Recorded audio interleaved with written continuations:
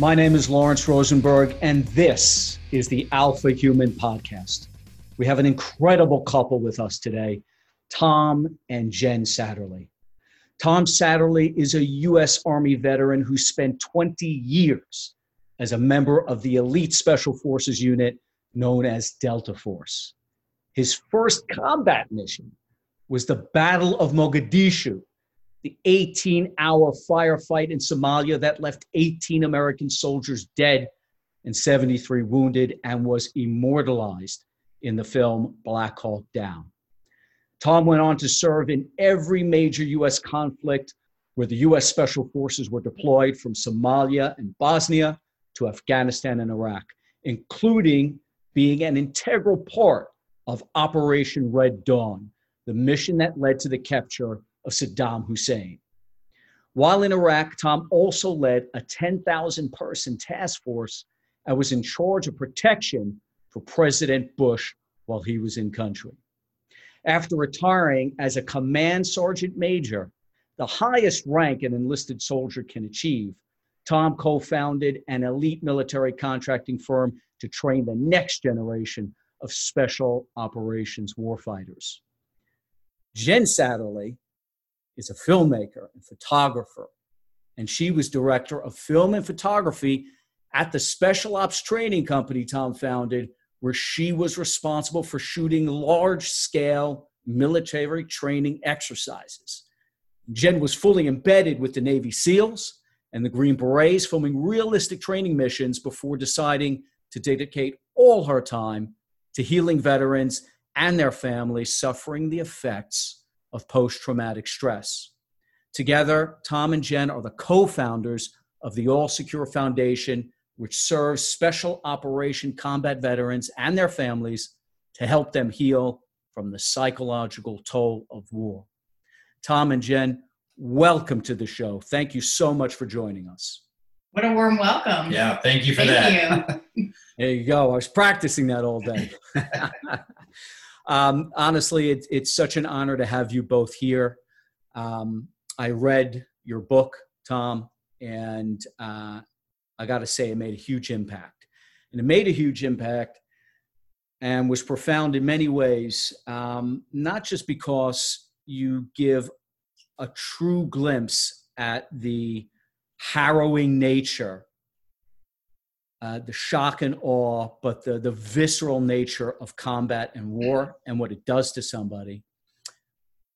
But you also give a window into your soul and into how that kind of violence affects someone as tough as you and your men. And, you know, I think it absolutely changed the way I view many of the heroes in the special ops community that I look up to, knowing how human they are. And so I just wanted, an incredible book. I really appreciate that. That was my hope, was to capture the reality, not the war stories, but the reality of what the human has to go through, what it does to you and what you have to do to get through it. And I think, Steve Jackson's a really great co-author. He got it there. I'm definitely not a writer. I had things in my life I got lucky enough to go do and was able to take part in. Wow, he was really, really great at capturing what I wanted to say. So I'm glad. And he really does capture your voice. I mean, it's seamless. It's an amazing story. So I guess I want to get started, and I'll throughout the conversation, I'll bring in some quotes from the book to kind of guide us through where I'd like to go with this. But I really want to start off where, you started having the inspiration to want to not just join the military, but become part of special ops, right? And there's this quote, you said that the thought of being one of America's best appealed to that part of me that was always trying to prove that I was strong enough and good enough. And so I wanted to kind of delve into that. I mean, going back, what inspired you to not just join the military, but take it to that next level? I know you mentioned something about the Special Forces creed, De oppresso liber. So I'll leave that with you. You know, it's funny. I tell the story about how I joined the military, how I decided to be a Green Beret, and then stumbled into, actually getting into Delta. Joining the Army was one of those, however long it takes to drive from Columbus, Indiana to Indianapolis. It was about an hour drive. My friend was back from basic training. His head was bald. I had long hair probably. And we're going to a John Cougar concert, right? We're in Indiana. It's a summer. Right. We're going to John Cougar concert. What says America and join the Army other than that? And he was telling me all about basic training. He was going on his way to Germany for a couple of years, and I'd never been out of Indiana. So in that hour drive, he had talked me into joining the Army. I had no idea what I was going to do. And so when I went to the recruiters right away, it was I want to be a doctor or a medic or whatever. I was studying that. And they're like, yeah, you ever thought about combat engineer? So yeah. Instantly I was sold on the combat engineer. You get to blow stuff up, you get to build stuff. It's great. Of course, they had a quota to fill. So, I joined for 4 years to get college money and get out, go to college. I was going to give 4 years. If they would have given me all the money, I probably would have done 2 years and got out. But never had aspirations for the military. I made fun of my brother for joining between his junior and senior year. He went to basic training. His senior year, he had that haircut, that basic training haircut. So right. I was making fun of him. I'm 2 years behind him. So I'm cool. I'm in, freshman in high school and making fun of my senior brother about his haircut. And joined the Army. So my 3 years in Germany introduced to a Hungarian. My platoon sergeant was a former Hungarian sergeant in the Army, so he had different ideas of what being a soldier was. And he took us to several different training events that really sparked me. We went to French commando school. That was a lot better than what I was doing in the regular Army. Wow. I got to compete with 1,000 different soldiers, and I won the slot. I had one single slot to go to German Ranger School, and I got to go to German Ranger School. And he took us to platoon confidence training put on by Green Berets down in Bad Tölz, Germany. So I had a different taste in my life, in my mouth, for what I wanted to do. Plus, one of my best friends at the time had a picture of his father holding him wearing his dad's Green Beret as a baby in his arm. And he was like, my dad was a Green Beret in Vietnam. I'm going to be a Green Beret. And I adopted his dream. He left Germany a year before I did, and I adopted his whole life dream. Like, I'm going to be a Green Beret now. I don't know why, but that looks cool. And this, the training sounds awesome. And so, I re-enlisted just to get back to Fort Bragg and went through Special Forces Assessment and Selection and made that, and then went through the qualification course for 6 months and made that. And then I'm in language school. And, it's funny, I look back now and I'm still friends with that person. And he had finally reconnected with his father and found out that that was all a lie. His father was never a Green Beret. So, I know that. So I got into the Special Forces based on a lie. And so did he. And, but I guess that doesn't matter, but that was just an interesting turn of life for him just recently, I think last year. And so I'm in language school trying to learn Persian Farsi. And a couple of guys that had gone to the qualification course with me that I didn't know where they were from. They came to my class one day on Fort Bragg and they said, hey, you need to call this number. It's for the recruiters for Delta. You should call them. I'm like, okay, is that better than this? He goes, oh yeah, it's a lot better. We think you have what it takes. So once you call the number. So I called the recruiter. He had paperwork ready, gave me a PT test, and I got the go ahead to go to selection in the spring of '91. That's the guy I remember from the book who just kind of like appeared and said something along the lines after kind of critiquing, how you were doing your, doing the exercise that you were involved in. Said something along the line when you snapped back at the guy, he said something along the lines of, I've killed a lot of people. Yeah. Something like, and then he just disappeared, right? He was that guy that showed up later. one of the two. And, right. So he shows up later and essentially, gives you this card and says, call this number now, right? Yeah. And you're like, now, okay, I better do it now. But what I'm wondering is, do you have to be tapped up in order to join SFOD, or No, that's can the anyone one special thing. operations apply? Yeah, there are some requirements of rank and time in service and age. Other than that, they don't care. Everybody's welcome. And I emphasize that to people. Everybody's welcome. People who don't try, that's where I live by the greatest fair is the fair to try. Well, I would have gone to selection, but I probably wouldn't have made it. Well, you'll never know.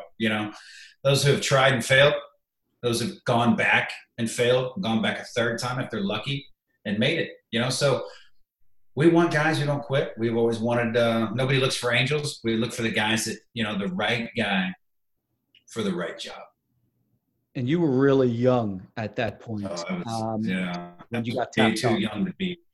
Yeah, I was way too young and immature to be in an organization with that much power. That's for sure. But they know how to manage it. They know how much power you can have in that organization. They wrangle you in, and they beat it into you. They train you so well that everything in my life was muscle memory. Everything that I did was basically, I had done it so often that I just reacted. So, at work, and then of course the rest of life follows with that, how you react to everything else. But it was an amazing organization to be in. It wasn't perfect. Nothing's perfect. We're all human, and there's people involved in everything. But I couldn't have gone to a better location. I couldn't have been luckier to be with the people I was with and to learn from around the world, different walks of life. And it surprised me every day. Different people would show up from OTC after they made selection. And you start making fun of the new kids coming in, but really you're terrified that here come the new studs on my heels my entire career. Right. And so that whole never quit attitude and just try anything, got me through that. There wasn't anything special other than the fact that I chose to not quit. What's the difference between Delta and the rest of the special operations community, whether it's Navy SEALs or Rangers or Green Berets, but in particular, you had joined the U.S. Army Special Forces. You were working on qualifying as a Green Beret when you got tapped up to go into Delta. So what's the difference between Delta and the Green Berets? The obvious answer is the mission. The Green Berets go in and do a multitude of missions, whether it's nation building or teaching, to liberate the oppressed. So they go in and they do nation building. They also have a special section that has gone in and done the special stuff, just in case we couldn't get there in time. They're Charlie teams. But our selection, I think, is what sets us apart.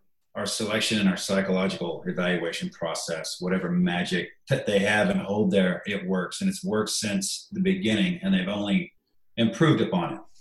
And they've only removed a couple of things from selection since the beginning, since its inception. And it's not because of political pressure, even though we've had political pressure to change things in the past, they never bowed to it. They only removed things that didn't make it fair for everyone, or something that could be trained later. If it was a problem to get people in, and you could train you up for it later, then you had until not the end of selection, like swimming. Used to be you had to pass a 100-meter swim test in boots and BDUs without drowning. Now the reason they did that was, selections in West Virginia, crossing a lot of swollen creeks. Somebody had died up there during selection crossing a creek one time, so it's a safety thing. And so they argued, well, we want you to get more people who can't swim in because you're really cutting out a large number of people who can't swim, and it's a trainable skill. So we moved it to the end of, say, operator training course, 6 months after. If you make selection and you can't swim by the end of the 6-month course, then you're not going to make it, because the planet's 2/3 water. You're bound to end up in water sometime. Right. And nobody wants a person who can't swim in a combat situation. So when you're out there alone. So they haven't changed much of selection, and only when it made sense and made it more fair. They have an age limit, so you have to be a certain minimum age. It's still pretty young for the things you do, but it's a lot more mature than the 19-year-old. Your 23 is a minimum, and so you're a little bit more mature. You've been through one cycle of enlistment already, or on your second enlistment, and you have to be an E5 or above. So you're not getting those younger, crazier people. You're getting more maturity in there. And then the psychological process that you have to go through and the selection process to get there really weeds out those that you don't want. And then a 6-month course with the peer evaluations, the operator trainer course after that, after selection, they're watching you again. And then you're on probation for 2 more years after that before you really can start to breathe. I don't think I ever took a breath at work. Every day I drove into work, I was hoping that the gate would open and let me in. You never know the day that you're just not good enough. And if you're not, you're not. And that's just, to be fair about it. There's a lot of hurt feelings. Oh, Delta's the best. No, SEALs are the best. You know what? Depends on the mission. But honestly, I will stand by it and say that I think our people are more psychologically evaluated and more mature across the board. Interesting. I mean, you talk about in the book, you say that we were taught that we could accomplish anything and practiced visualizing winning and never failing. If for some reason there was a chance we might fail, we visualized how to overcome the problem. We were invincible. No one could touch us. So, I mean, that's an incredible statement, right? So just what did you learn in operators training course in OTC? What did they teach you? Wow. They taught you everything to be a warrior that you needed. And they taught you so repetitively that you would do it at least 10,000 times. I mean, everything you did would be repetitive over and over, the same, and you wouldn't do it wrong. You would do it slow and perfect. And you would start out that way. Smooth is fast. Everyone, fast is fast. No, smooth. Slow is fast. If you do it right and you do it right every time, by the time you have to do it under pressure, it's just a reaction. It's just muscle memory. And that frees up my brain to look around the room. Threat. I've already got my gun out and I'm already seeing what else is going on because my muscle memory is doing this. I don't even know what's happening over here. My brain's already over here working on 3 problems down the road. It's like playing chess.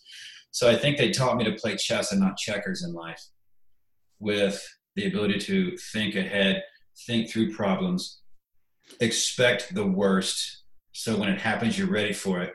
And again, another thing, as I talk, I think of things that have almost ruined my life. That perfection-driven aggression of getting things done right and, treating the kids like they're Delta Force soldiers as well when the dishes are dirty. It's like, all right, guys, I attack every problem that way because it becomes who you are. And after 6 months of basically shooting and close quarters battle, which is shooting while moving through a closed building, and everything else along the way of that day with physical fitness and with all the other specialties that we do, it's really shoot, move, and communicate. And you did it for 6 months straight. And then after that, you did it for 2 years. And I mean, I was at my 2-year, rookie thing when Somalia kicked off. And I literally felt like I could have done anything. I wasn't afraid. I mean, no, at that age, I don't think I even considered fear. I don't remember. Have I talked about considering fear in Somalia? I mean, I talk about it a lot later in life. Mm-hmm. But as I think back to what I thought then, I thought I was invincible. I thought we're so good. I'm so confident in my skills. You asked me to go do something, in a foreign country, in a house I don't know. Okay. I felt good doing it. Were you that way going in, or did they make you that way? No, they made me that way. I've had self-confidence issues most of my life. I mean, growing up as a child, I don't think I had those issues. I just think that I was just a kid growing up. I don't think I considered much past what I'm going to do today, but they beat it into you. You do it so much and you want to do your job so well. And I was around so many professionals that, it's like being on a pro football team and you're looking at all the other players. They do different jobs and man, they're great at them. And what a place to be. But it also takes its toll on you as I'm not good enough. Wow. So I have those emotions of I'm not being good enough. However, I was driven to try to be better. So I'm always working that way to, I'm not good enough. I'll get good enough. I'll get good enough. I'll run 25 miles today if that's what it takes. So we would do sadistic things to ourselves while working out or while shooting, cinder blocks, carry those a mile, then shoot. Now go another mile and shoot, just to elevate your heart rate, elevate your breathing, wear your hands out to simulate the stress of combat. So when I shoot, it's not perfect. I'm shaking and disheveled and I can still shoot right between your eyes because we did it that way. We just thought of everything horrible we could do in life and we put ourselves through it so when it happened, we'd be good at it. So you talk about the psychological piece and how you're evaluated. In the book, you say the psych evaluations weren't just to determine a potential operator's moral compass.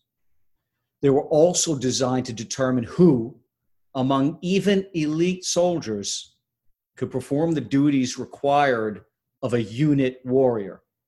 One of those tasks was the ability to kill without hesitation. Various studies have shown that even in a pitched battle, the vast majority of combatants will not actually shoot at the enemy. So how does Delta help you overcome that? Because that's clearly, and maybe that ends up being one of the side effects later on, the fact that they've been able to do that to you, or you've been able to use what it is they're giving you to be able to do that. But I'm curious, how do you get over that? Just muscle memory, just doing it without thought. The Army, the military in all has gotten better at it. Read the book on killing, and it's talking about, used to shoot at bullseyes, and then it shaped to human shapes. Then it went to actual people. I mean, at work, we were shooting digital photography, full-size pictures of the bad guys and terrorists dressed up. Every night we'd go to simunitions and go do, force on force and shoot at each other with paintballs, basically, but they hurt a lot more. And with bad guys, and then turn the corner because we're always entering rooms towards each other. So you're shooting, running down the hallway, and there's a gun. There's a guy with a gun. It better be not my guy. I have to assess so much.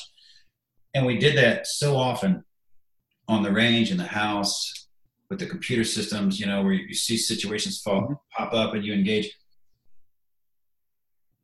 And if you ever really shot a hostage more than a couple times on paper, I mean, that's a failed national mission that the president would send us on. You were gone. You were gone for a year. So you didn't do it.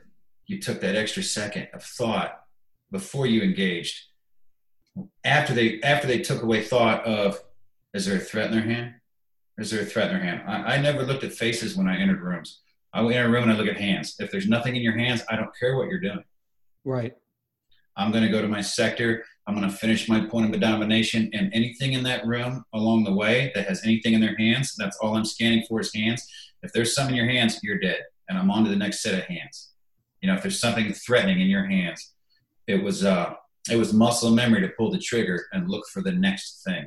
So you're so busy doing what you're taught to do over and over and over again, you don't even think about it. Enter a room, go left or right. Go opposite the person in front of you. Here's my point of domination. Here's my sector. My weapon's up. Oh, there's a threat. I'm off safe. I'm firing. I'm off. And I'm done. I don't even think about it. What's my next task? Where am I getting out of this room? What's the next room? Keep going until it's over with.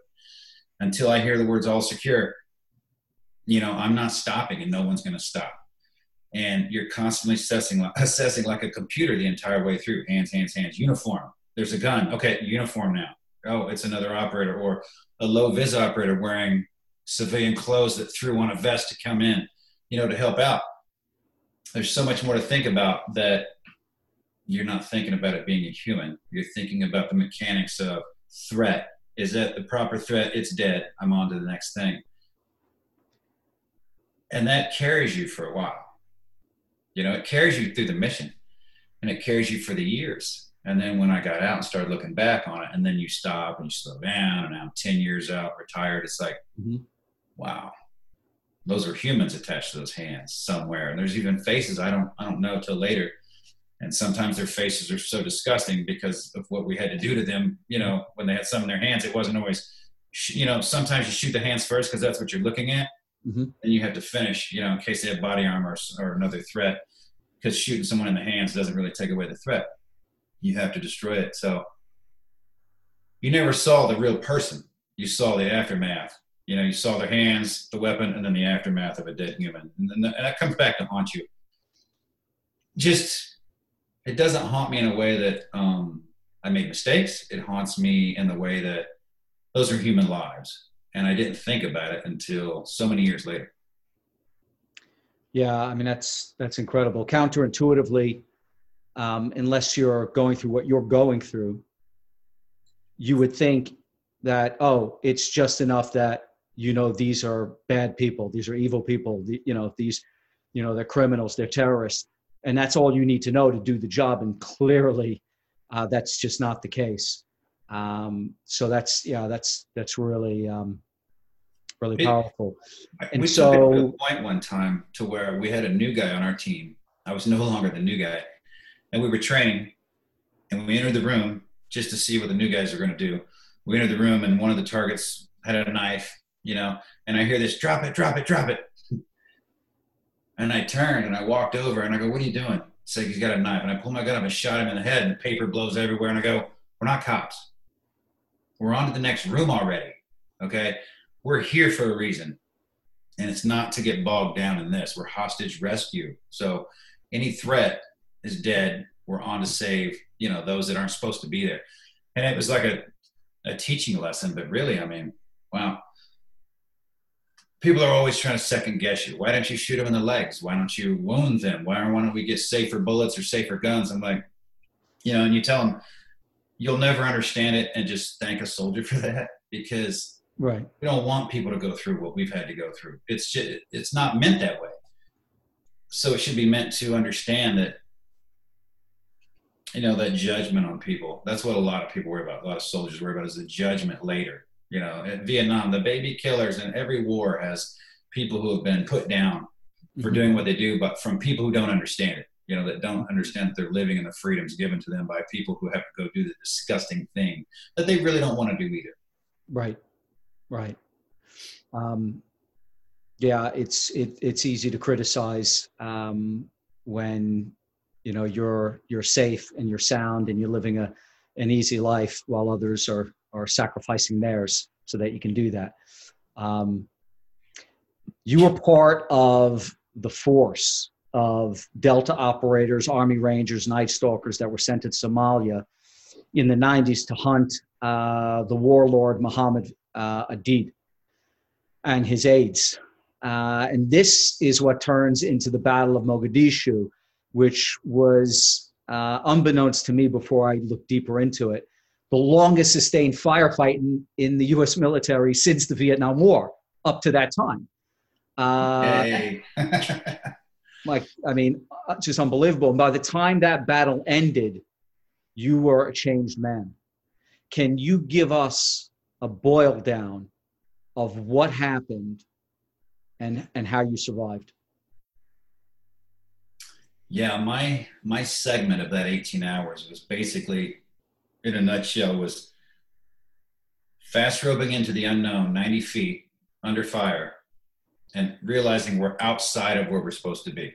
We're outside the security zone. So my team has to take down a house along the way and then fight our way back in past the Rangers into the target.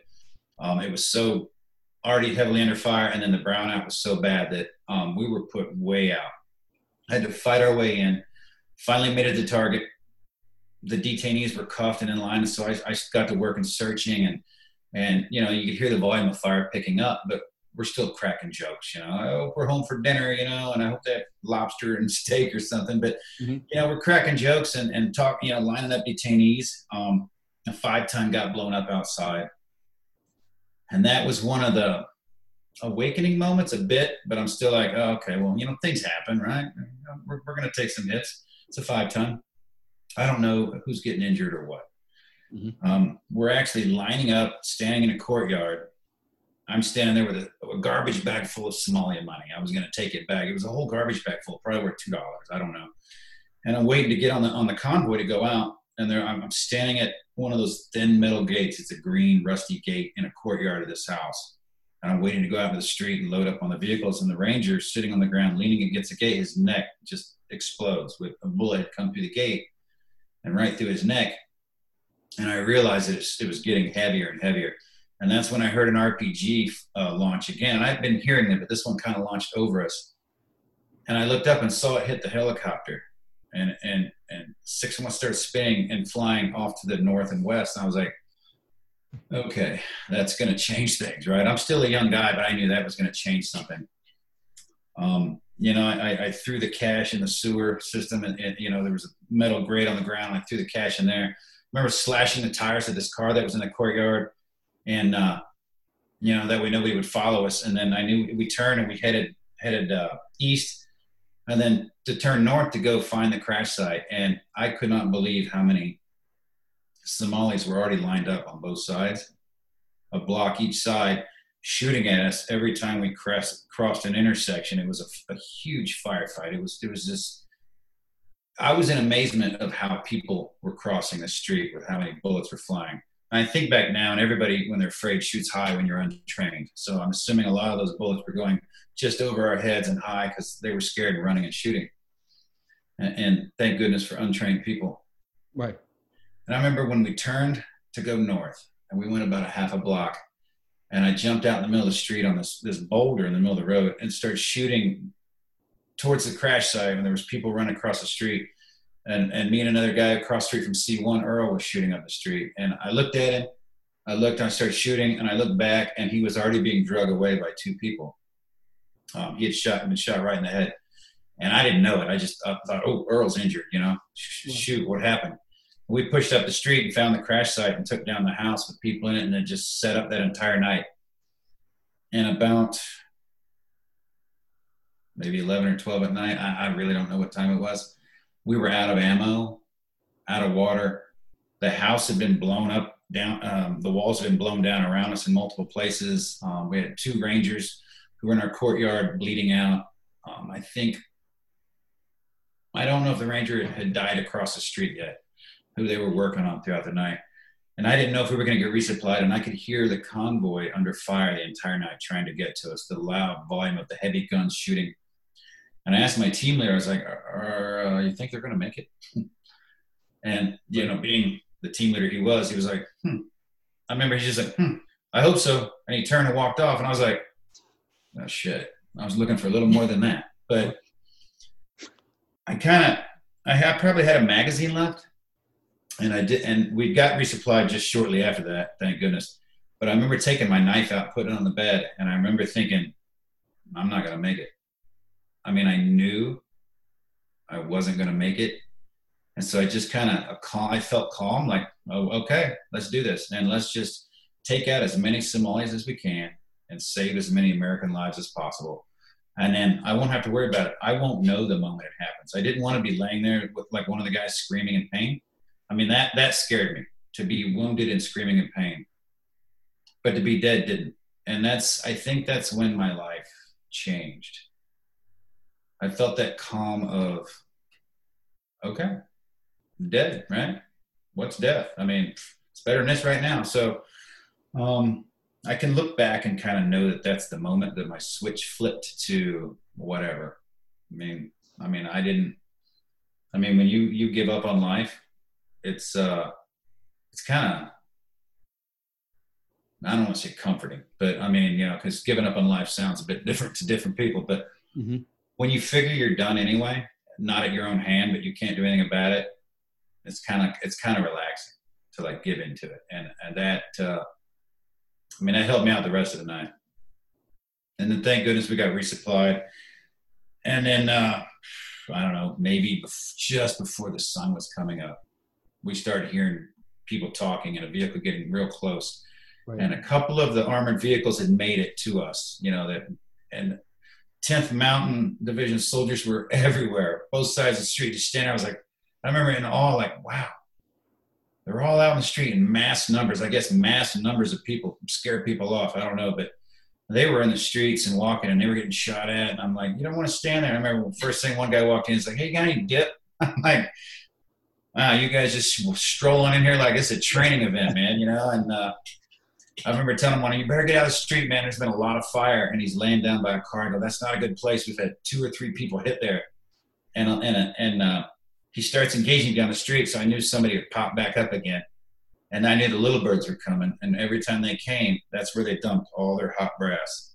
You could hear them going, just rocking the miniguns, and all that hot brass falling right down on that 10th Mountain Soldier.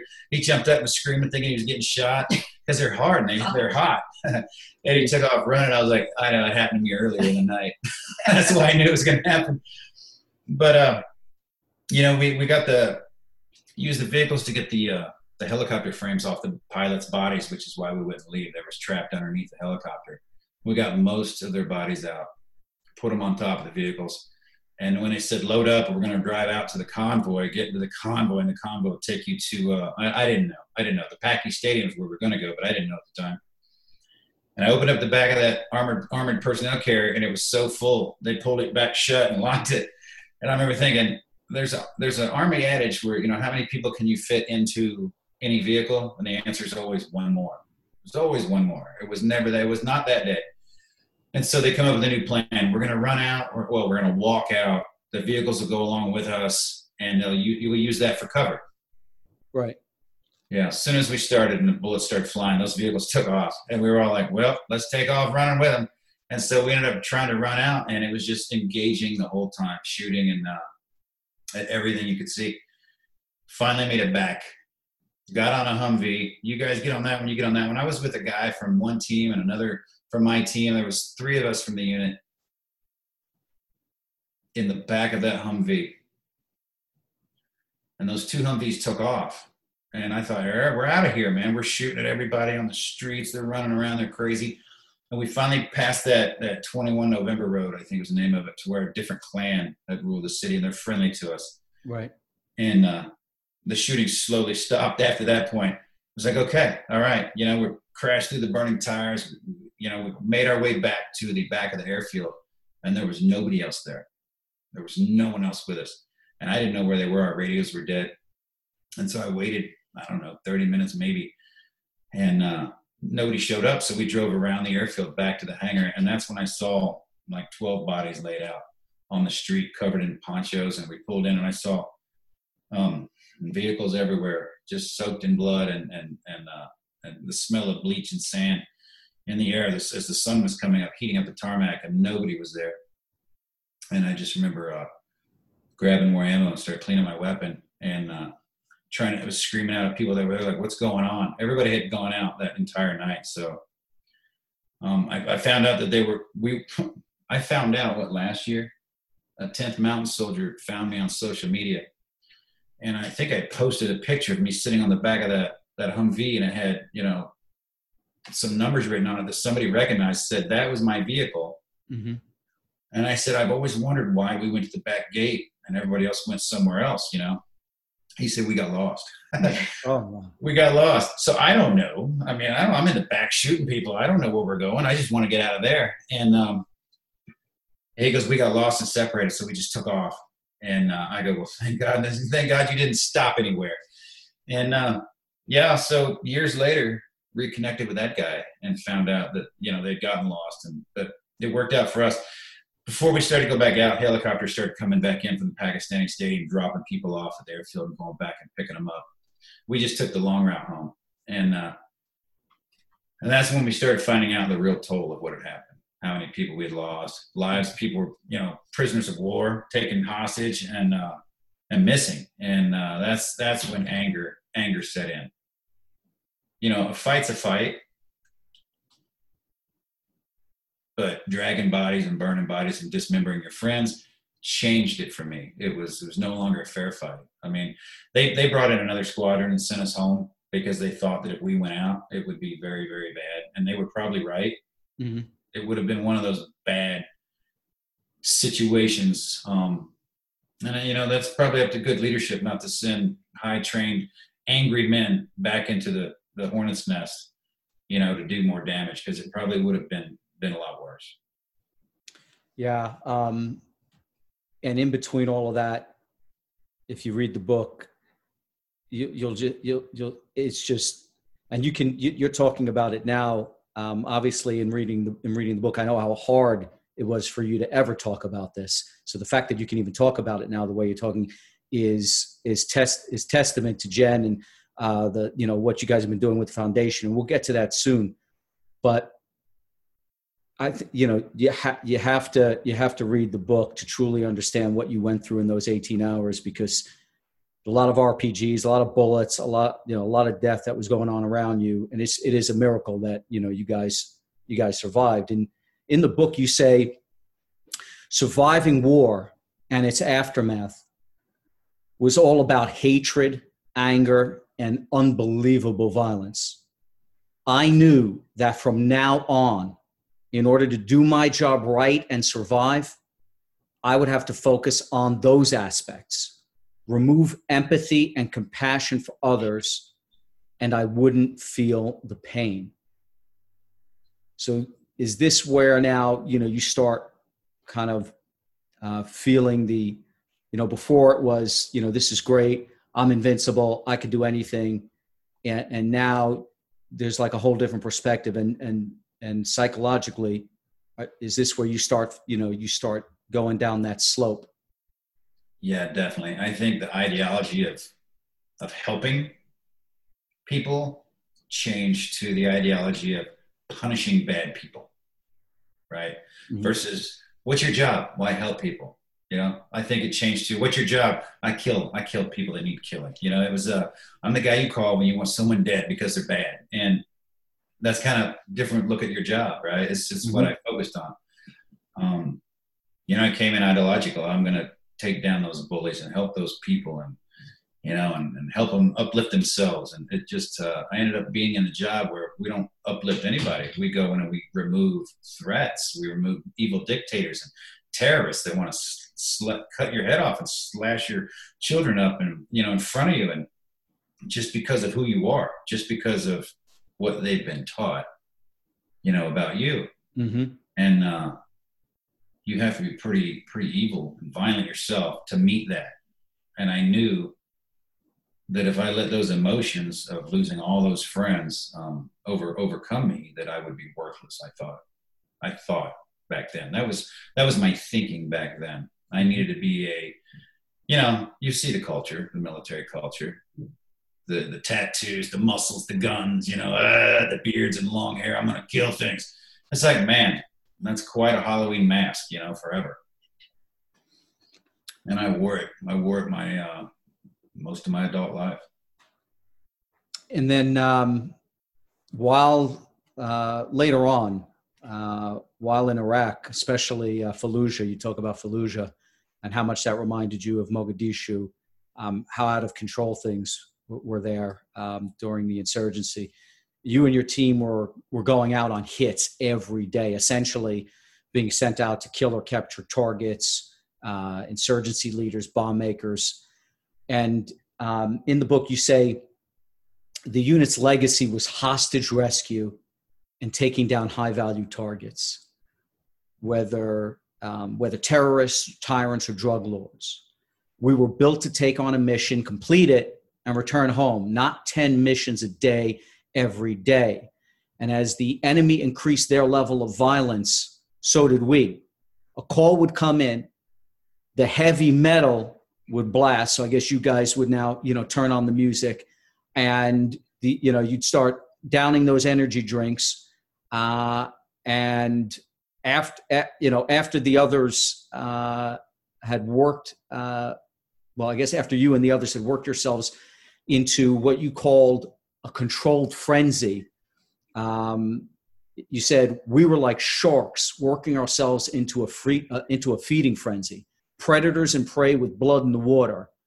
Imagine living in fear, under relentless stress and anxiety, in a constant state of adrenaline, fueled, heightened awareness for 90-day stretches at a time. You get yourself amped up 10, maybe more times a day on death metal and caffeine and pill-induced rage.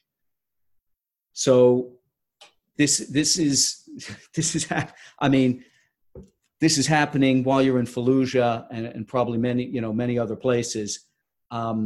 It's amazing that you were in for as long as you were in, and we're doing this. No wonder you've had so the damage that was going through. But at this point now, are you so lost in the moment that you can't, I mean, do you know that things are screwed up and that you don't want it to be that way?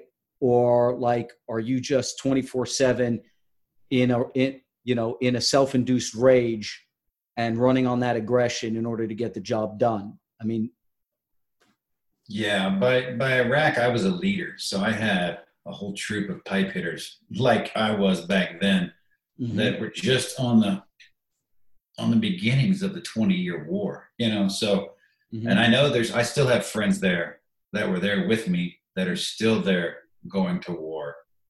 And I've been out 10 years. Going with their sons now. Going with their sons. Wow. I know fathers who have deployed and gone on hits with their sons. Wow. Oh,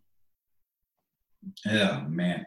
So I don't think I knew it at all. It was, to us, it was the culture. To us, is what we needed to do. And it was just who I was. I became that.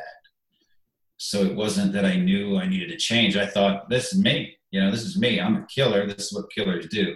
And I had a whole troop of killers, and they were such amazing men. I mean, my hardest job was to find the bad guys. Where are they? So I can release these men. Let's go here. Let's destroy this guy's life. Here's another one. We woke up Christmas Day, and the guys were bored. I went and dug through a packet, and I go, who wants to go on a hit? I do. Here's a whole packet of people that need, rolled up and talked to. So, all right, plan this one. Let's go. We did a Christmas Day hit right across the river. It was just, there were so many people to detain and question, and we'd work our way up and down different chains, looking for Saddam, looking for different leaders, and it never ended. And so that's just what you did. Nobody was going to complain. They put me down one time for 3 days. My sergeant major put me down for 3 days and said, "You're combat ineffective." I couldn't sleep. I was worried about some stuff at the time, and I couldn't get any rest. And so my sergeant major saw it, and he's like, "Listen, I think he just wanted to go out on hits." So he goes, "You're going to stay here." The doctor gave me, because he took my place, but the doctor gave me some sleeping pills, and he pulled out a bottle of, whiskey or something out of his fridge. He goes, "This will help." And he gave me something else. He goes, "This ought to knock you out for at least a good day and a half." And I think 6 hours later, I was up and walking around looking at in the talk, looking at what the missions, and they were like, "What are you doing? You're supposed to be better." I can't sleep. And he said, "All right, look, you're not going anywhere. Matter of fact, I don't want you in this room." So he put me down for 3 days just to sleep. It's probably the worst 3 days of my life. Wow. And men are going out on hits, and I'm not. I'm like this. If something happens, I was going to explode. If something happened to my men and I wasn't out there, I would have exploded. So thank goodness it didn't. But that was literally my only break in the entire time I was there. Was that 3 days they put me down. And honestly, I think he did 3 days because he wanted to go out and do some hits because he was tired of sitting in the office all the time. And then, so you're getting psychological damage, you're getting physical damage throughout this whole time. And throughout the book, there are instances where, you're taking just tremendous blows. You were blown up twice. But still feel those. Those are still here with me. So, but you continue to tough it out instead of asking for help because, as you said, you didn't want to be ejected from the unit. What you said, and I'll quote, "I realized that I had no one to talk to about this. I sure couldn't say anything to my men. I couldn't let them perceive me as anything less than strong and confident. Nobody wants a weak leader in combat. I couldn't tell my bosses or the unit psychiatrists because I feared I might get fired, and I couldn't lay it on my family. Either they wouldn't want to hear about it, or I didn't want to worry my folks and my siblings." So it's like, is that the culture? I don't know if was that the culture then? Is that still the culture now, that you just don't talk about this stuff? We still hear it. We hear it every day. And the story you just laid out about what I wrote in that book is so different to what we preach right now. Mm-hmm. And that book was written to show all my mistakes. A lot of people, you're writing a book, blah, blah, blah. I'm like, yeah, the way you read it. It's not about how cool I am. Right. And so I'm laying it all out there so people will see that, oh, those are true emotions. That's how I feel. Oh, Nobody did tell me that the psychs would kick us out. Nobody told me that I'd be fired. Or lose your clearance. Yeah, or we tell ourselves that. Yeah. We tell ourselves that. So now we preach to people. It's like, look at what I did and listen to what we're telling you now. You know, you keep your body sharp, you know, your biceps aren't quite big enough. You go to the gym, you work them, right? So if you're having some issues with your head, it's the same thing. You go work it out. You go strengthen it. You go talk. So I don't want to talk to my wife about it. Well, your wife certainly notices. So there's a problem there if you're not talking about it. You know, at least share something. You don't have to say I blew somebody's head off and it was bloody, blah, blah, blah. But you know what? Hey, some things happened and it really affected me and I'd like to get some, you know, something off my chest and things like that. Always helps out. You know, and we tell people now, and my wife brought this up. It's about, you know, you would stop one of your mates from bleeding out on the battlefield. You got shot and fell right there. You'd stop him. You'd run out there and drag him to safety. Mm-hmm. But we'll stand there and watch them drink themselves to death at a bar, or talk about miserable this and miserable that, and I'm not good enough. And you think, well, I'm going to check on Joe, you know, and then he shoots himself. And we have all the tools we need to do these things right and to do them correctly and to change the culture of calling it weakness. It's wow, I need a little help with the horrible things I've seen, right? I'm a human and those were horrible things. And I should talk about it. That way my mind's sharp, along with my body, along with my shooting, along with my CQB skills. Everything's sharp. You know, she's like, would you want a soldier out there who's questionable because he's worried about his friends and he's thinking about his buddies he lost and he's getting a divorce and, all this other stuff in his head? I mean, I threw it all out when I was in. And, you know, I lost 3 wives to it. Mm-hmm. I don't care. I'm at work. My life is work. And, you know, and it's sad that professional athletes, high-level CEOs, people who work very hard at their jobs give up something, and that's usually the home life. And now that's usually taking care of yourself and your home life. So then you retire, you leave, and you're still not talking about it, right? So now you're not in a position where you're going to lose that opportunity. You're not going to be in the unit anymore. You're out. So why was it all still bottled up inside? And you talk in the book about, you know, just drinking and drinking and drinking, and, you know, helping mask the pain that way. So, and I'm sure so many other veterans are going through this. You can't talk about it then, but you can't seem to talk about it when you're out either. I think my issue, I know my issue was when I got out, I was immediately back doing contract work. Okay. I was working with special forces guys. I lived overseas in Amman, Jordan for a year and a half. Okay. I hired 10 other special forces guys, some from the unit. I was working with other guys from unit first. So I'm still around those guys. And I'm like, I'm not going to say anything, you know, I'm not going to. You know, and then when I got back and started working, when I got back from Jordan, that's when it hit me. That's when I realized that it was more than drinking, more than partying, more than chasing women. It was a lot more, and I couldn't handle it. You know, I didn't have a tribe anymore. Contract work was gone. I didn't have a job. That was like what I thought retirement would be then. And, you know, you wake up and there's nothing to do. I'll go fishing. I never fished in my life. So, you know, I did fish, but it's not my hobby. I didn't have hobbies. My hobby was work. My hobby was going to work. And when that was gone, that is what I see when people get out. And that's when it happened to me a year and a half later. And mine might have been worse because I had a year and a half of overseas partying, not at home. I'm running this whole program and it's going great. Making a lot of money, and life to me was good. I'm making money so I can drink all I want. As long as my job's good to go, I'm good to go. Mm-hmm. You know, and then when the work dried up, and then when I was grabbing some work that was kind of demeaning when I thought about it, in the end, I'm like, what am I doing? You know, I'm in the entertainment industry all of a sudden somehow, trying to teach people how to be commandos and shoot zombies. I'm like, what am I doing? Guys, my time here's up. You know, I was brought on this earth for a reason.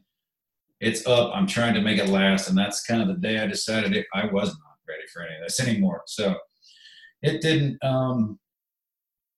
it took a good year and a half. maybe 2, before the bottom fell out for me. And that's when, and even when the bottom falls out, you still don't start spilling your guts. It's like, right. Still, no, I'll fix it. I'm sorry. And then finally, man, I just got broken down. This woman broke me down, but thanks to her strength and her loving heart and her kindness, and I don't know why she stayed with me. I asked her to leave on multiple occasions. I mean, I'd given up on myself. How could I expect her to hang around? And thank God she did. But yeah, I wouldn't be here if it wasn't for her. So, that's actually like true in many more ways than one. Once you read the book, you understand. So, Jen, this is the perfect time now.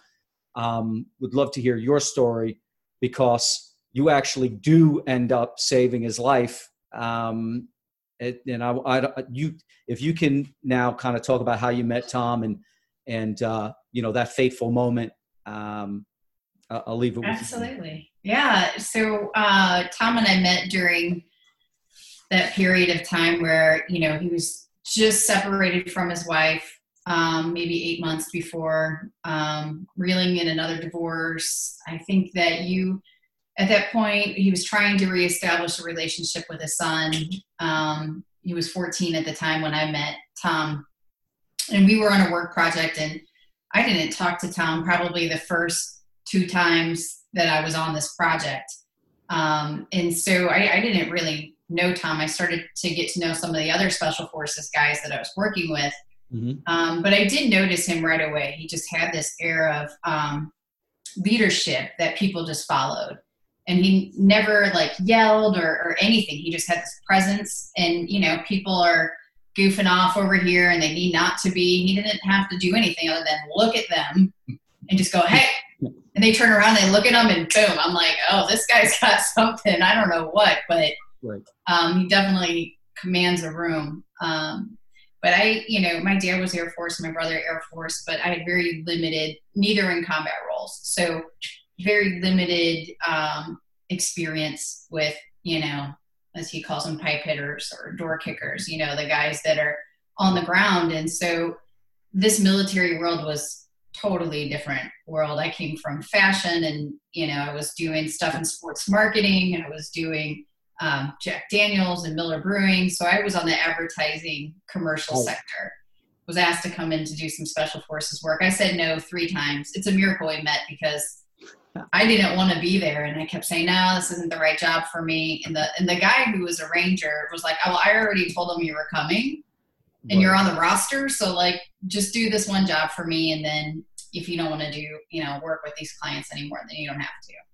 And of course I went and loved it. And was really just mesmerized by what I was seeing. And so I would start to go on these realistic military training exercises. And for civilian, and for, I shot action a little bit, but nothing like this. I mean, there's Black Hawks so close. Mm-hmm. In fact, one of our first meetups, and they're like, hey, Tom's going to be assigned to walk you through the exercises so you don't fall down a dark hole, or so that, you know where to go and know where to shoot. And I was filming everything, video at that time. So basically, they use the video as like sports players do after action reviews, to kind of look and see where they went left instead of right, or where they made a mistake, how they can improve. So there would be countless hours. It would take me about 2 weeks to go through my footage, 8-10 hours a day. I would be with teams anywhere from, probably the shortest is a week, and the longest was a little bit over a month. And after that, that's when I'm like, 40 now. She tapped out fast. 3.5 years is not fast of sleeping in mosquito-ridden warehouses and sleeping 2 hours a night. But I loved it. I got to see a part of what they do that very few get to. So I am very humble and respectful towards what our men and women do. And it's such a shame, because I wish more people could see. I think we would have such a greater appreciation as Americans of what is required, truly required, to go and fight a war and to keep this country safe. I think we'd have a lot more humility and respect as a country for sure. Because what I saw, he would tease me. He's like, "Are you crying on a mission?" And I'm like, "Shh." He's like, "There's no crying, and there's no crying in war." I'm like, "There's an awful lot of crying in war." And but you know, it's emotional stuff. Guys wouldn't come back from the teams that we worked with, and you know, there'd be an iteration where we'd train them up, they'd go deploy, we'd see them maybe 8 months later, 10 months later, and hey, we lost 4. And you're like, oh, these aren't just SEALs or Green Berets. This is somebody's husband, somebody's father, somebody's son, somebody's daughter. And it just became so powerful to me that I knew my place wasn't training to go to war. It never was. But I felt like I could help heal on the home front. Mm-hmm. And then there's that instance where Tom is, you guys were going for drinks after one of the shoots, and you were expecting to see him at the bar. He didn't show up, and you texted him. What was going on there? She knew it was unusual that I wasn't at the bar. She's usually first and last, and I'm like, wait a minute, something's wrong. Tom's not drinking. But no, I had kind of noticed over that day, he progressively got more quiet. He just seemed off. He seemed distant. And at that time, we were barely dating. We were just kind of talking and getting to know each other. But we talked enough that he was very responsive. And so when I, had texted him, like, where are you? What's going on? And he didn't respond. I'd wait a few minutes and I'm like, this is weird. He's usually, right on the phone. And so I messaged him again, didn't hear back from him again. And then I started to get worried. And I thought, I mean, I don't know this guy really well, but I know him well enough to know something's not right. Right. We left him, myself and 2 or 3 other SF guys, left him in the parking garage because he said he was going to make a phone call. And so I was just getting ready to text his best friend and a good friend of mine to say, can you meet me in the lobby? We need to go to the car. Like, or to Tom's room. Can you check? I don't know where he is. And so I texted one more time. I'm like, we were going to meet in the lobby, like, hey, you're late. Everybody's here. We're all down in the lobby. Where are you? And then I got text back, on my way. I'm like, oh. And I remember him coming to the bar and I'm like, is everything? And he's like, oh, I was on a call. Sorry. He didn't tell me what he was doing, which was trying to decide to put the pistol in his mouth or the side of his head. And that was the only thought process really that was going through his mind. And I didn't learn about that for months later. That's what really was happening, and not a phone call. She knew how to get my attention. You're late. You're late. You're late. And I'm like, oh no, hell no, I'm not. I'm not going to be late. So yeah, you really did save his life there. And then, so you guys ended up getting married. And how did, at that point, the post-traumatic stress is really starting to, show, rear its ugly head. And how did that affect your marriage? Well, we almost were divorced before we even turned the paperwork in.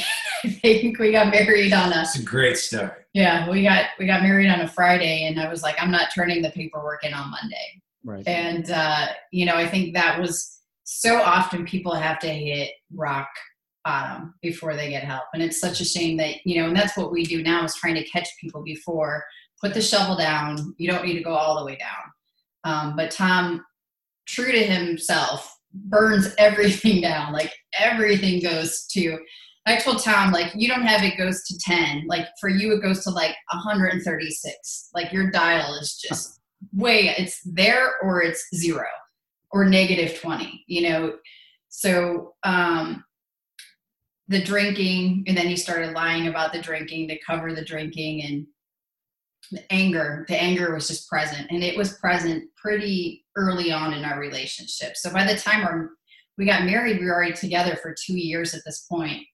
And I was already at that time thinking, what am I signing myself up for? What am I getting into? Because this guy that I love and I care about has some serious problems. And what's worse about it is he won't admit it.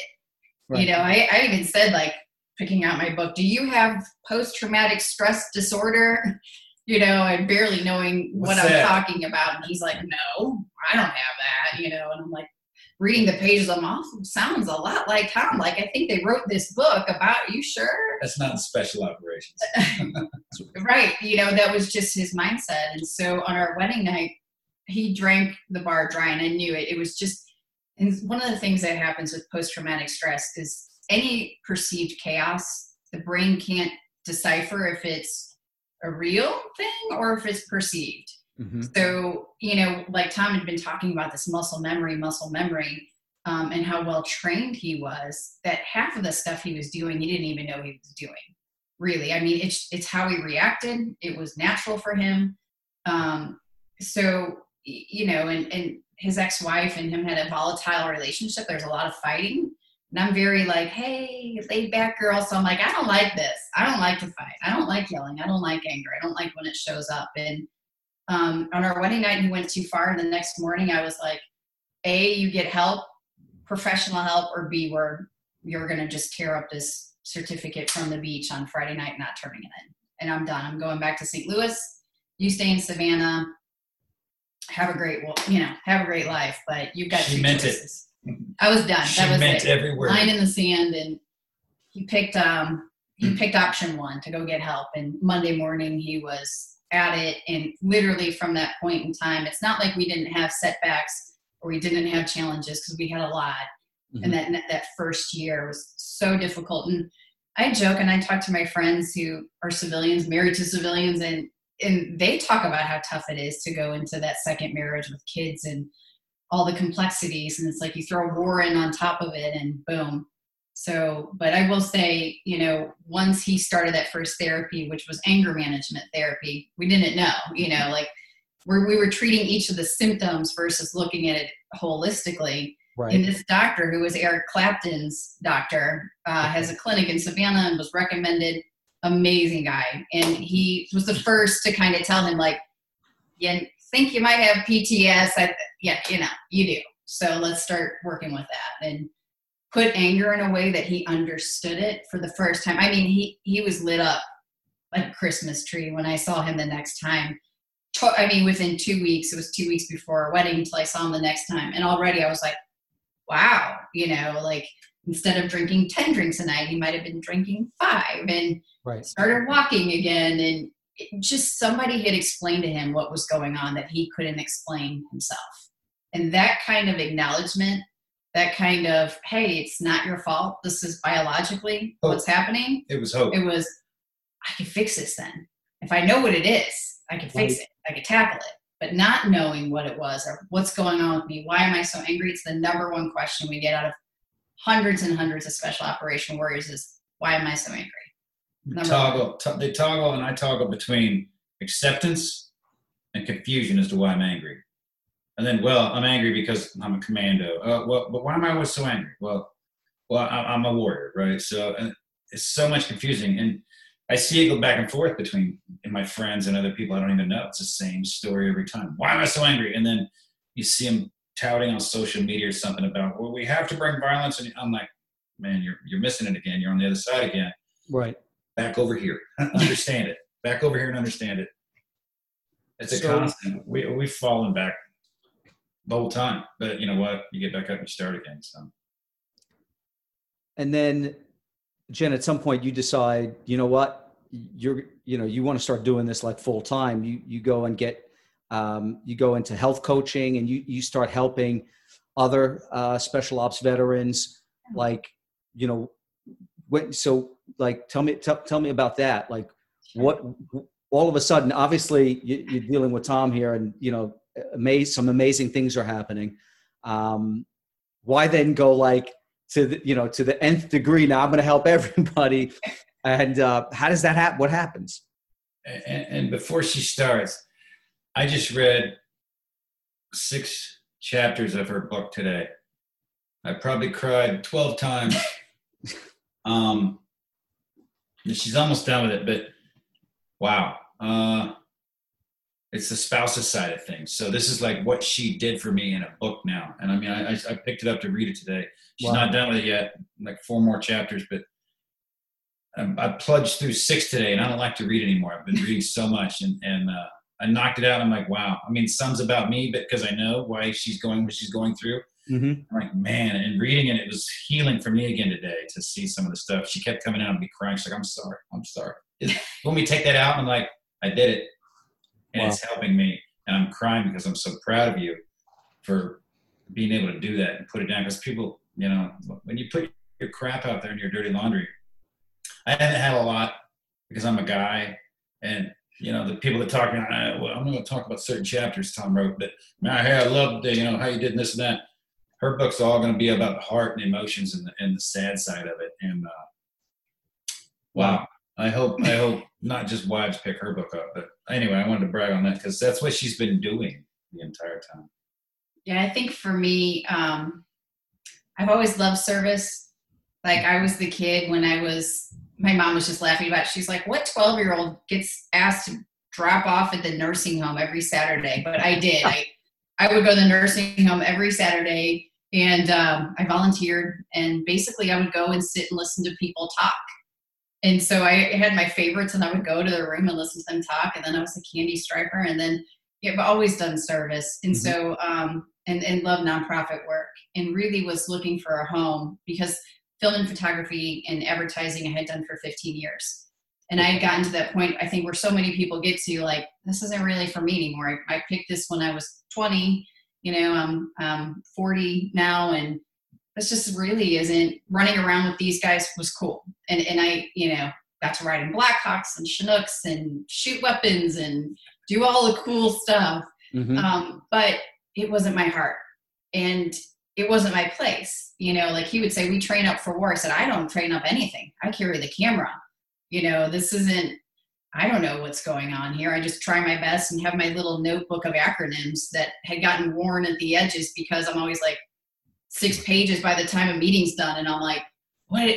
I just, and he's like, hey, what's that one? What's that one? It's like, don't worry about the acronyms. Nobody else knows either. She was the only one that knew the acronyms because she'd go look them up. I was totally nerdy about it. I go, nobody knows what those acronyms are. There's like unit Delta guys that are like, what is that? And I'm like, it's such and such and such and such. And they're like, what? And I'm like, it's just nerdy, like perfectionism here. But, wow. But I got to know the guys, really, frankly, that's what it came down to. And I loved them. And, you know, he would start looking better. You know, he was probably 260 when I met him. He got down to 200 pounds. So, you know, he was fit again. He, you know, drinking became a social thing versus a self-medicating thing. Right. You know, people commented constantly, what is Tom doing? What is Tom doing? You know, he's happy. He's smiling. He doesn't look like he wants to kill someone 24/7. Like, you know, how is he getting this way? And I would get so excited. I'm like, oh, I found this new regimen, or, oh, you've got to try this therapy or read this book. And I found myself, like I told him, I was like, I want to just talk to all the guys and help them instead of carrying the camera gear around. And so for about a year, I'm like, we gotta share what's working for you with others. Because I will tell you, as a girlfriend turned spouse, I used to say, oh, it's because I'm a veteran spouse. It's because I wasn't raised up as a wife, you know, 18 right. or 22, and then, you know, spending my life in the military. I'm like, oh, this must be a veteran wife thing. Like, we don't know what's going on with our guys. And then I started talking to active duty wives, and they're like, I don't know what's going on with my husband. I don't know who he is. I don't know how to deal with him. I'm thinking about leaving him. I'm like, whoa. Like, you're 26 and you're 28. Yeah, but you know, he's this way or that way. I'm like, I know how to help. Wait a minute. You know, wow. Don't call it quits yet. There's hope and there's help. And then people would, you know, call after a deployment, and I'm like, okay, this is it. Like, I'm spending more time of my day trying to help people. I went to health coaching school because I watched these guys for 3 years, and I'm like, they don't sleep, they don't eat well. I mean, yeah, they're built, but they're eating out of gas stations during training. They're, you know, and some guys were very, like, you know, had their macro meals. I'm not saying all, but there was a lot of stuff. And I'm like, dude, you're drinking 4 energy drinks a day. Like, they cause heart attacks for people your age. Stop it, you know? And so once we started learning, you know, the health side of things and started correcting some of the things, our combat warriors are so nutrient deficient, like the minerals and stuff. When I would tell guys, I'm like, go have your doctor test and see where you're at. And they would call me back. They're like, the doctor freaked out. I'm like, yeah, because he's not a military doctor, right? He doesn't see a lot of you because you're living in Ohio, you know, but Right. if you were in Fort Bragg, they would, you know, yeah, of course, you don't have any magnesium It's or normal adrenal fatigue. And so that's why, you know, I did that, was to understand the spiritual side of thing. I'm talking to a Catholic priest tomorrow. So it's like, I'm always searching and looking for all different aspects of body, mind, soul. Wow. So then you take it again to another level. So you guys decide to start a foundation. And that's the impetus for the All Secure Foundation. So let's talk about that now. Tell us about the All Secure Foundation, what it is, what you guys do there. Let's delve into that. She's the mastermind. She told me we need to do a nonprofit. I go, what? What? Start a business? Do what? I don't even know what I'm doing. She's like, we'll figure it out. So literally, she spent 2 years figuring it out. I mean, I continued to work and train. She pulled back, and I continued to work and train, and so we could pay the bills and eat. And you know, we put our own money into it, and she just spent 2 years building it up. And yeah, I would say, like, really being able to be with teams and getting to know them in different groups, and whether it was a Green Beret team or SEAL team or Ranger, I started seeing the consistencies and started kind of using that time as surveying people. Hey, where do you feel there's a lack of help? Where do you feel like you need the most help? Where do you feel like the Army doesn't have you and you need outside help? Or where can we help be that catch? And so I started, you know, with health and nutrition, because that's where I had just gone to school. So I was like, oh, do you want to learn about magnesium and all of these things that can help your mind? And they're like, well, yeah, that would help. But what I really heard 9 times out of 10 was, I need help at home. I'm going to get another divorce. I need help at home. My kids, I can't relate with them. You know, I don't have a relationship with them. I want to, but I don't know how to. And so 9 times out of 10. And that's why we decided All Secure Foundation, we will focus on the family. We will focus on healing the warrior. 80% of combat veterans who are going through PTS therapy, 80% of them say they want more involvement with their families. They want their wives at the appointments. They want the additional help and support. And so where the Army, I think, had it wrong was like, go to your appointment during work or go to your appointment here, and the family's over here, and there's no connection between the two. We send, so part of what we do is that reconnection on the home front. How do you come back together post dozens of deployments and, you know, years of physical pain, emotional pain, spiritual pain? How, and by the way, your wife has that same kind of pain, and it might show up as resentment. We see a lot of resentment, a lot of depression, and a lot of anxiety. Okay. And so, you know, really, when Tom's friend went off to Warrior's Heart to get help, he was gone for 14 weeks. And I kept saying, who's taking care of his wife and kids? Because everyone's like, isn't this great? Teddy's getting better. I'm like, yeah, I love Teddy. I love him with my whole heart. But he's got 2 kids and a wife at home. And so he's off getting help. And who's helping her? And everyone just looked at me like, well, the veteran's getting help. And when he goes home, who's helping them? Right? Is he going to relapse because the trouble at home is just as bad versus the couple? Right? Now you have your battle buddy at home. Now you have your spouse that knows what's going on, knows what's hurting you, and you know what's hurting them. You can help each other versus one at a time, or just the one, just the veteran. You know, I think it's great when people send veterans to places and to thank them, but it's a couples thing. If you're married, that they've had to deal with it too. Yeah, for sure. I mean, spouses, I've met some of the strongest, most intelligent, hardworking, would never ask for a thing from anybody else spouses that I'm like, you've served this country just as much. I mean, you know, I was never a military wife. I wasn't gone. You know, he had to deploy 4 months after his son was born, in an incident where his wife almost died in childbirth. I can't imagine 4 months after that situation, he's like, I'm going to Bosnia. Wow. You know, yet she did it. And so many of these spouses do that. So many just do it. And they just, you know, they make it work. So, you know, we have so much gratitude towards military spouses for everything they do, everything they have to put up with on the home front, because it's not pretty. And so they deserve the help as well. And as a couple, when you come together, the healing's quicker. People know what's going on. It's not my treatment, your treatment. It's right. an us thing. And then, you know, we've been doing this for a good solid year where we've put them through a type of therapy that Tom and I went through. Results speak for themselves. People are doing great. We get calls every single day. You know, this program works. I can't believe how simple it was. And that's the thing that we really try to get into everybody's head is the hardest part of all of it is picking up that 10,000-pound phone and asking for help. That's the hardest thing. Or calling a friend or reaching out and saying, I need help. That's the hardest part. Once you do that, the stuff that follows it, you right. know how to train, you know how to retrain, you can do this stuff. Help's the easy part. Like, yeah. Getting people to admit they might need to work on something, or that they need to focus on something different, or to have them call you, like she said, and just say those words. Many of those phone calls start off with just sobbing. And all I can, you know, she said it, I've said it, just let it go. I'm here. You know, 10 minutes later, it's like words start to come out. And it's, man, I know how good that feels. I know how good that feels to just, I don't have to say anything, but I'm so happy I'm doing it. I'm just going to bawl right now. And then. In fact, you did when we talked about Somalia for the first time. Yeah, I know the feeling. I wasn't on the phone. I was on a street cafe in the middle of St. Louis, but it was a little different. But it's the same thing. It's the feeling of, wow, somebody cares enough to want to hear my story. All you have to do is listen. Mm-hmm. You know, people are like, I want to help. How can I help? You know, I don't know how to help. And I don't know how to help him. Or I don't know how to talk to a veteran. I don't know how to talk to veterans. People up at Congress asked us this. We don't get a lot of veterans up here. We don't know how to talk to them. Oh, they're humans. You don't say, hey, what's wrong with you? Or, hi, do you have post-traumatic stress? I share my stories of failure right up front.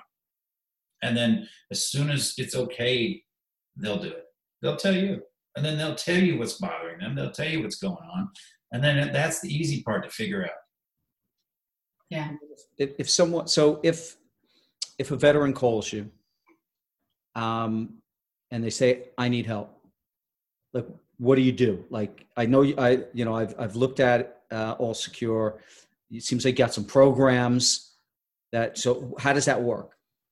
I immediately start talking to them, or she'll immediately start talking to them, just to find out what's going on. Just, hey, what's up? How's it going? What's your family? Where you stationed? I try to get as much information. I don't need to hear the story that's bothering you. If it's I lost a friend, I lost a friend here or there. I don't need to hear the story, because I like the stories. Stories are important. I want to know, how do you feel right now, and how can we get you feeling better? All those stories for me right now are just a comparison between, you know, you get veterans together telling stories. That's because it's two veterans. You know, so put me on the phone. I'll listen. I don't need your story right now, but how you feeling, man? You know, because stories are hard to get through sometimes. If they lead with a story, I listen. I don't guide it as much as just listen. Okay. And if they need help, I mean, I'm immediately on the phone with them and our therapist, and we'll connect them. And we'll pay for their sessions. So that's what we're doing right now for people wow. that reach out to us. We're paying for the sessions. They get up to 3 sessions, either Zoom, Skype, or phone call, whatever they want to do with our therapist, while our therapist is researching how to get them local help where they're at with a good therapist. And then she'll transfer all that information over. They can continue on. Just talking has helped so many people. I've had people say, I don't need any more sessions. She's amazing. You guys are awesome. I just needed to talk, and I can't believe that you guys also feel the same way. I don't feel weird anymore. Now I know where to go. Now I know it's okay. And I'm like, well, it's that easy. It's literally that easy. And for me, one of the greatest things somebody can do is tell their story. And that's where we always joke about this. Cause like, I don't care about your story. I'm like, I care about your story. Like you call me and you tell me, and he's come in the room and I've been sobbing or laughing or whatever else, because it is so important to be heard and to feel like the things that you did overseas matters. Mm-hmm. And so there's a fantastic book called Tribe by Sebastian Junger. And it's a short read. It's a little tiny book. I thought I had it right here. Very fast. But it's dances around my house because I've we've both read it millions of times, and it's just comparing the Native American experience with our soldiers and how different the cultures were, and why they don't have warrior suicide in their culture. Why wasn't that a thing? And why do we have 22 a day? What's happening? What is the disconnect? Right. So much of what, and I had the pleasure of talking to the author last Friday, and I had asked him about some of this, and he said, you have to tell your story. You have to. And not to another warrior. The warriors didn't sit around like he was talking about. Veterans don't want to sit around and be like, well, I shot up this, but I did this, and that can actually happen. We've seen it happen. So we're like, let's mix a little civilian in here. And it worked. And that's exactly what Sebastian had said. In these tribes, the warriors would come back and they would ceremoniously tell all their stories of the battle. And they would tell these community members that they essentially saved from their doom about what happened. Good, bad, sad. It wasn't victorious or bragging. It was, this is my story.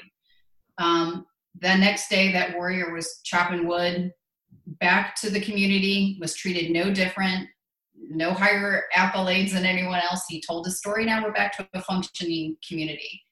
And then look at the way we handle our warriors. They come home, and really home means you're in Afghanistan at noon one day and you're in your bed, 48 hours later. Right. There's no time to decompress from war. And then they're told to be quiet, don't say anything, don't talk about it. Even if it's not said, that's just kind of, that's the culture. And so that story never gets out, and it just keeps compiling and compiling and compiling. And when I noticed with Tom, his first breakthrough happened with telling his story. That's all it was telling his story. And when people are like, how can I help a veteran? I'm like, listen to his story. You don't have to walk up to somebody and be like, hey, how many people did you kill? Or what, something tactless about it. But, and people have asked, well, how do you approach about a story? Not every veteran's gone off to war and has big combat stories and things like that. There's thousands of jobs. So, but if you want to help and someone who might be suffering, you have to say, how can I help you? It's like, I'd love to hear about your experiences if you want to share them. I'd love to hear, and there's times where I'll say that on a phone call with a veteran, and it'll be 4.5 hours later. Wow. I probably laughed or cried a little in there, but it's not, my job as the listener, is to receive that message. I give the tough love. I'm like, I've cheated on my wife for the 4th time. Can you help me get her back? And I go, why do you want her back? What do you mean? I go, you cheated on her 4 times. I mean, if she'll take you back, why would you go back? Maybe you don't want to be with her. No, I want to be with her. And I go, then stop cheating. Right. Stop cheating. And then let's talk about, now put me back on the phone and I'll explain reckless behavior and PTS. I'll tell you what to quit doing. And why you're doing it. She'll tell you why you need to quit doing it. And then you also give them, so there's also nutritional consulting that you do for them, because how well it worked for Tom, obviously. Yeah. So you have that kind of program going on for them as well. Yeah, it's free online, allsecurefoundation.org. Under programs tab, it's 6-week mind and body reset. And that's based on Dr. Hyman. He's a clinical leader. People see him in every documentary. He's the head of the Cleveland Clinic and the Ultra Wellness Center.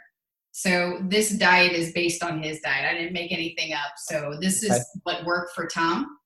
I reached out to them, asked permission. They gave it to us, so which I think is great. We offer it for free. It's like a 58-page download. Talks about everything that Tom did, and even in Delta Force, like when he talked about, you had mentioned that mind mapping or that visualization, how you can do that for retraining your brain in a positive way. Meditation techniques, how to sleep better. Sleep is the building block of health, and none of our soldiers are getting any sleep. So it walks you through how to take your health back. We attack it on multiple levels, and since we started out as a resource library, to where you can just come to our foundation and just find resources that you need, we still have those on there as well. We grew from there, but we still have resources for transition. Here's a website that's great for transition. So I don't like to turn people when they call me and ask me things. Hey, I'm not a special ops guy, but I have these problems, or or I'm like, what do you got, man? what? Just talk to me now. I mean, I might as well No, we practice never turn anyway. anyone away. We don't turn anybody away. And they're like, why do you do just special operations? Number one, that's what I know. Number two, that's about as big as we can handle. Right. You know, and if I had enough money, I'd do the entire military, but then, you know, I'd be the VA and ineffective. You can't. You have to be small. People have told us over and over again when they've called us, which I need to start asking people, why don't you call us first? But twice, was it three? Okay, twice last week, I got 2 different messages. Tom, I need some help. I've called 3 different organizations, and I've talked to 2 CEOs, and I answer right back. We're small enough, you know, that I can get right back to you. Mm-hmm. I'll get right on it. I don't care what time it is. We're not a 911 number. All right. We're not those people, but we're responsive and we care. And I mean, that was twice last week about people. I can't believe you got me a therapist right away. That's what we do. Yeah. I mean, we do marriage retreats whenever we're able to get back together again. We've canceled them this year. I mean, we have 2 scheduled out of 8 still this year. Okay. The rest have rolled to 2021. But we were going to shift to online programming as well, not only, but as well later in the year. So all we've done, we've shifted and done that now. We're working on that now. Okay. We've redone our website, which should hopefully be up soon, which then will add our online programs that we're going to go through, our courses that we do during our weekend retreats. So everybody can do it from anywhere. If they're ashamed to ask for help, they can quietly do it at home and do the same things we do on these retreats. The 6-week mind body reset. We start with the body. If your brain and your gut are off, you're going to be off. So let's get you right while we're getting you right. You know, we teach awareness and we teach the techniques and the tools to help you overcome and fix whatever it is that's, you know, and that's why that has to be your issue. And that's why, you know, I've been so impressed by the responsiveness of the DoD lately. We're going to Air Force Special Operations, 2 different bases for them. Yeah, I forgot that. August, September, and then we go to Fort Bragg a lot with the brand new Green Berets and kind of do PTS resiliency training. Then in the evenings we meet with the spouses and do PTS resiliency training. So that weekend, of course, yeah. That's really interesting. So you're getting in there early now. Yes. So that you don't have to go through what Tom went through. We spoke to the new X-ray soldiers who came in and haven't gone to anything in the Army yet. We've spoken to the ones that just got back from jump school. We've spoken to at the same time, the groups that are just starting selection, to the groups that are just starting the Q course. And there was groups in there that just finished the Q course as well. And there was like about 500 of them, 450 to 500 of them in the room, and just said, listen, I know you're not listening to me because you young kids don't ever listen. Right. But one day this is going to happen to you and it'll be in the back of your mind. Tom and Jen said this, keep this here. And we're going to keep coming back 4 to 6. And then hopefully that question isn't, why am I so angry all the time? It's, I understand there's a biological thing that's happening. I remember them kind of talking about it, maybe not all the details, but, I understand why I'm mad. Now I can go get help for that versus, well, I don't understand what's going on with me. And nobody likes to say, well, I don't know what's wrong with me. Can you help me? Why? I don't know. Yeah. So we want to educate, like this is what it is. You talk about that. You mentioned how this isn't like a lot of people think this is, that's why you don't like referring to it as a disorder, right? It's apparently a biological reaction to the stress that you're under. And it's a whole cascade of hormones and cortisol, right? Yep. That stress hormone. Yeah. Fight or flight or freeze. And that little switch never turns off for them. So when you're in that fight, flight, or freeze constantly and somebody spills the milk, fight. You know, for me, I don't go into fight, flight, or freeze. I've never had that kind of trauma where I need to react that way. However, if you are muscle memory trained to react with aggression, violence, and speed, this has got to get fixed. It's got to get fixed now. Boom. He doesn't think that, well, I handled that rudely, or I was aggressive, or I was talking to you like a soldier. I'm always like, I'm not your soldier. Don't talk to me that way. I was unaware. She's like, don't talk to me that way. I go, what way? Well, you sound angry at me. I go, I'm just talking, like right now. If I'm passionate, I'm talking. It's like, well, you seem kind of overbearing and large. And that's one of my favorite things to do with the wife. So I'm like, all right, who's ever said I'm not your soldier? And I'm like, oh, me. Everyone's like, yeah. It's like running into a room. We do first responders too, so we spoke to some park rangers and cops and SWAT guys this week, or this week? Last week. I don't know. I don't even know what day it is anymore. Wow. And I said, you guys don't understand. First, you have to check yourself. You have to be self-aware. I go, if you go run into a room screaming, everybody calm down, is anybody going to calm down? They're going to ramp up to what you're doing. So self-awareness, and it's so important for everything. Self-awareness of me getting angry. Self-awareness of my presence. Self-awareness of the fact that I've got a Kevlar on and a badge and a gun and and a taser and dogs barking. And, I'm intimidating. No wonder people don't like me anymore. Now, I'm not saying mess with cops. I'm saying, don't defund the police kind of thing. And I'm not getting political, but this is like retraining. Mm-hmm. Retrain them. They're That's humans. What we say. They need retraining. We don't tell them you have PTSD and you need to go see a therapist. It's like, hey, talk to her friend Stacy. She's amazing. She's a golden unicorn. We're going to talk about retraining your muscle memory. We're going to give you tools to work on so you'll have them in your tool bag for down the road when you need it. We're going to give you different things to pull out that you want whenever you need it. And they love that. It's not like you're sick and you need help. It's let's retrain you, because the last 20 years of your life has been this direction. It's going to take you a while to turn that ship, and get going in the direction you want. So I want to be respectful of your time. And this is, the conversation's been so enlightening and fascinating. I got to ask, given everything that's happened, Tom,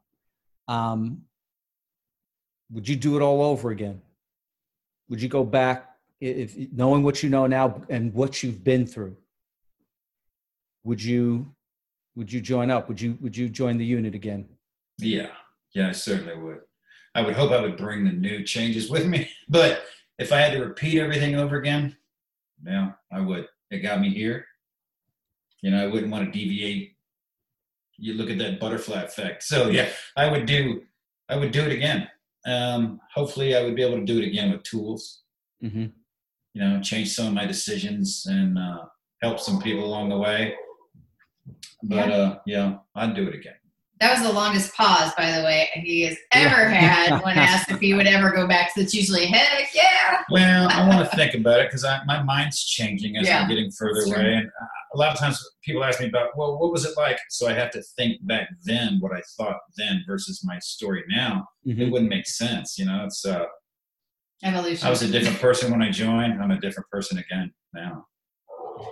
Well, I think what really sums a lot of this up is in the book, when you're speaking to the congressional staffers, and you're giving a speech, you're kind of enlightening them on what you guys go through. And here's what you said. You said, "We all volunteer to serve our country, and I hold a great reverence for it and pride in knowing I gave the very best of myself in those 25 years, 20 of them in the unit.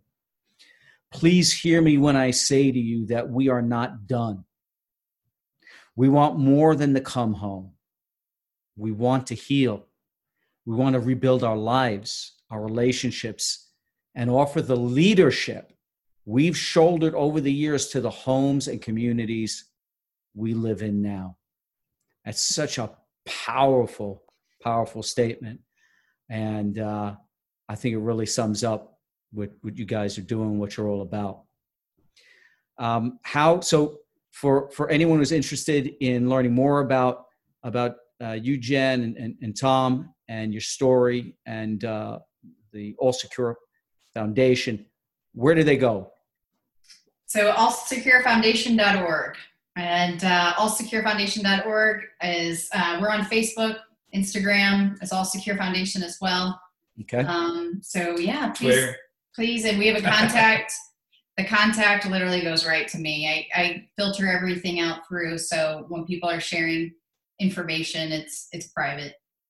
Yeah, we get everything. If you want a book, if you need help, if you want resources, a t-shirt, you want a t-shirt, a hat, whatever's on there. You want to make a donation. Everything is right there, so people can get or give right away.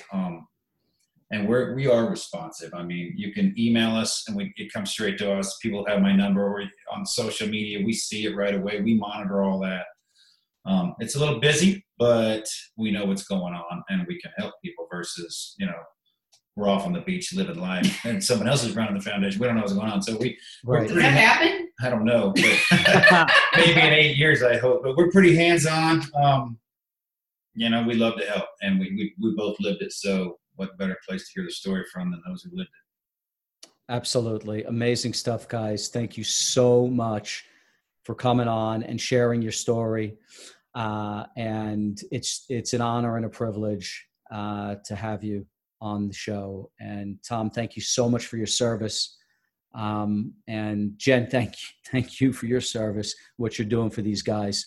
They're heroes to a lot of us.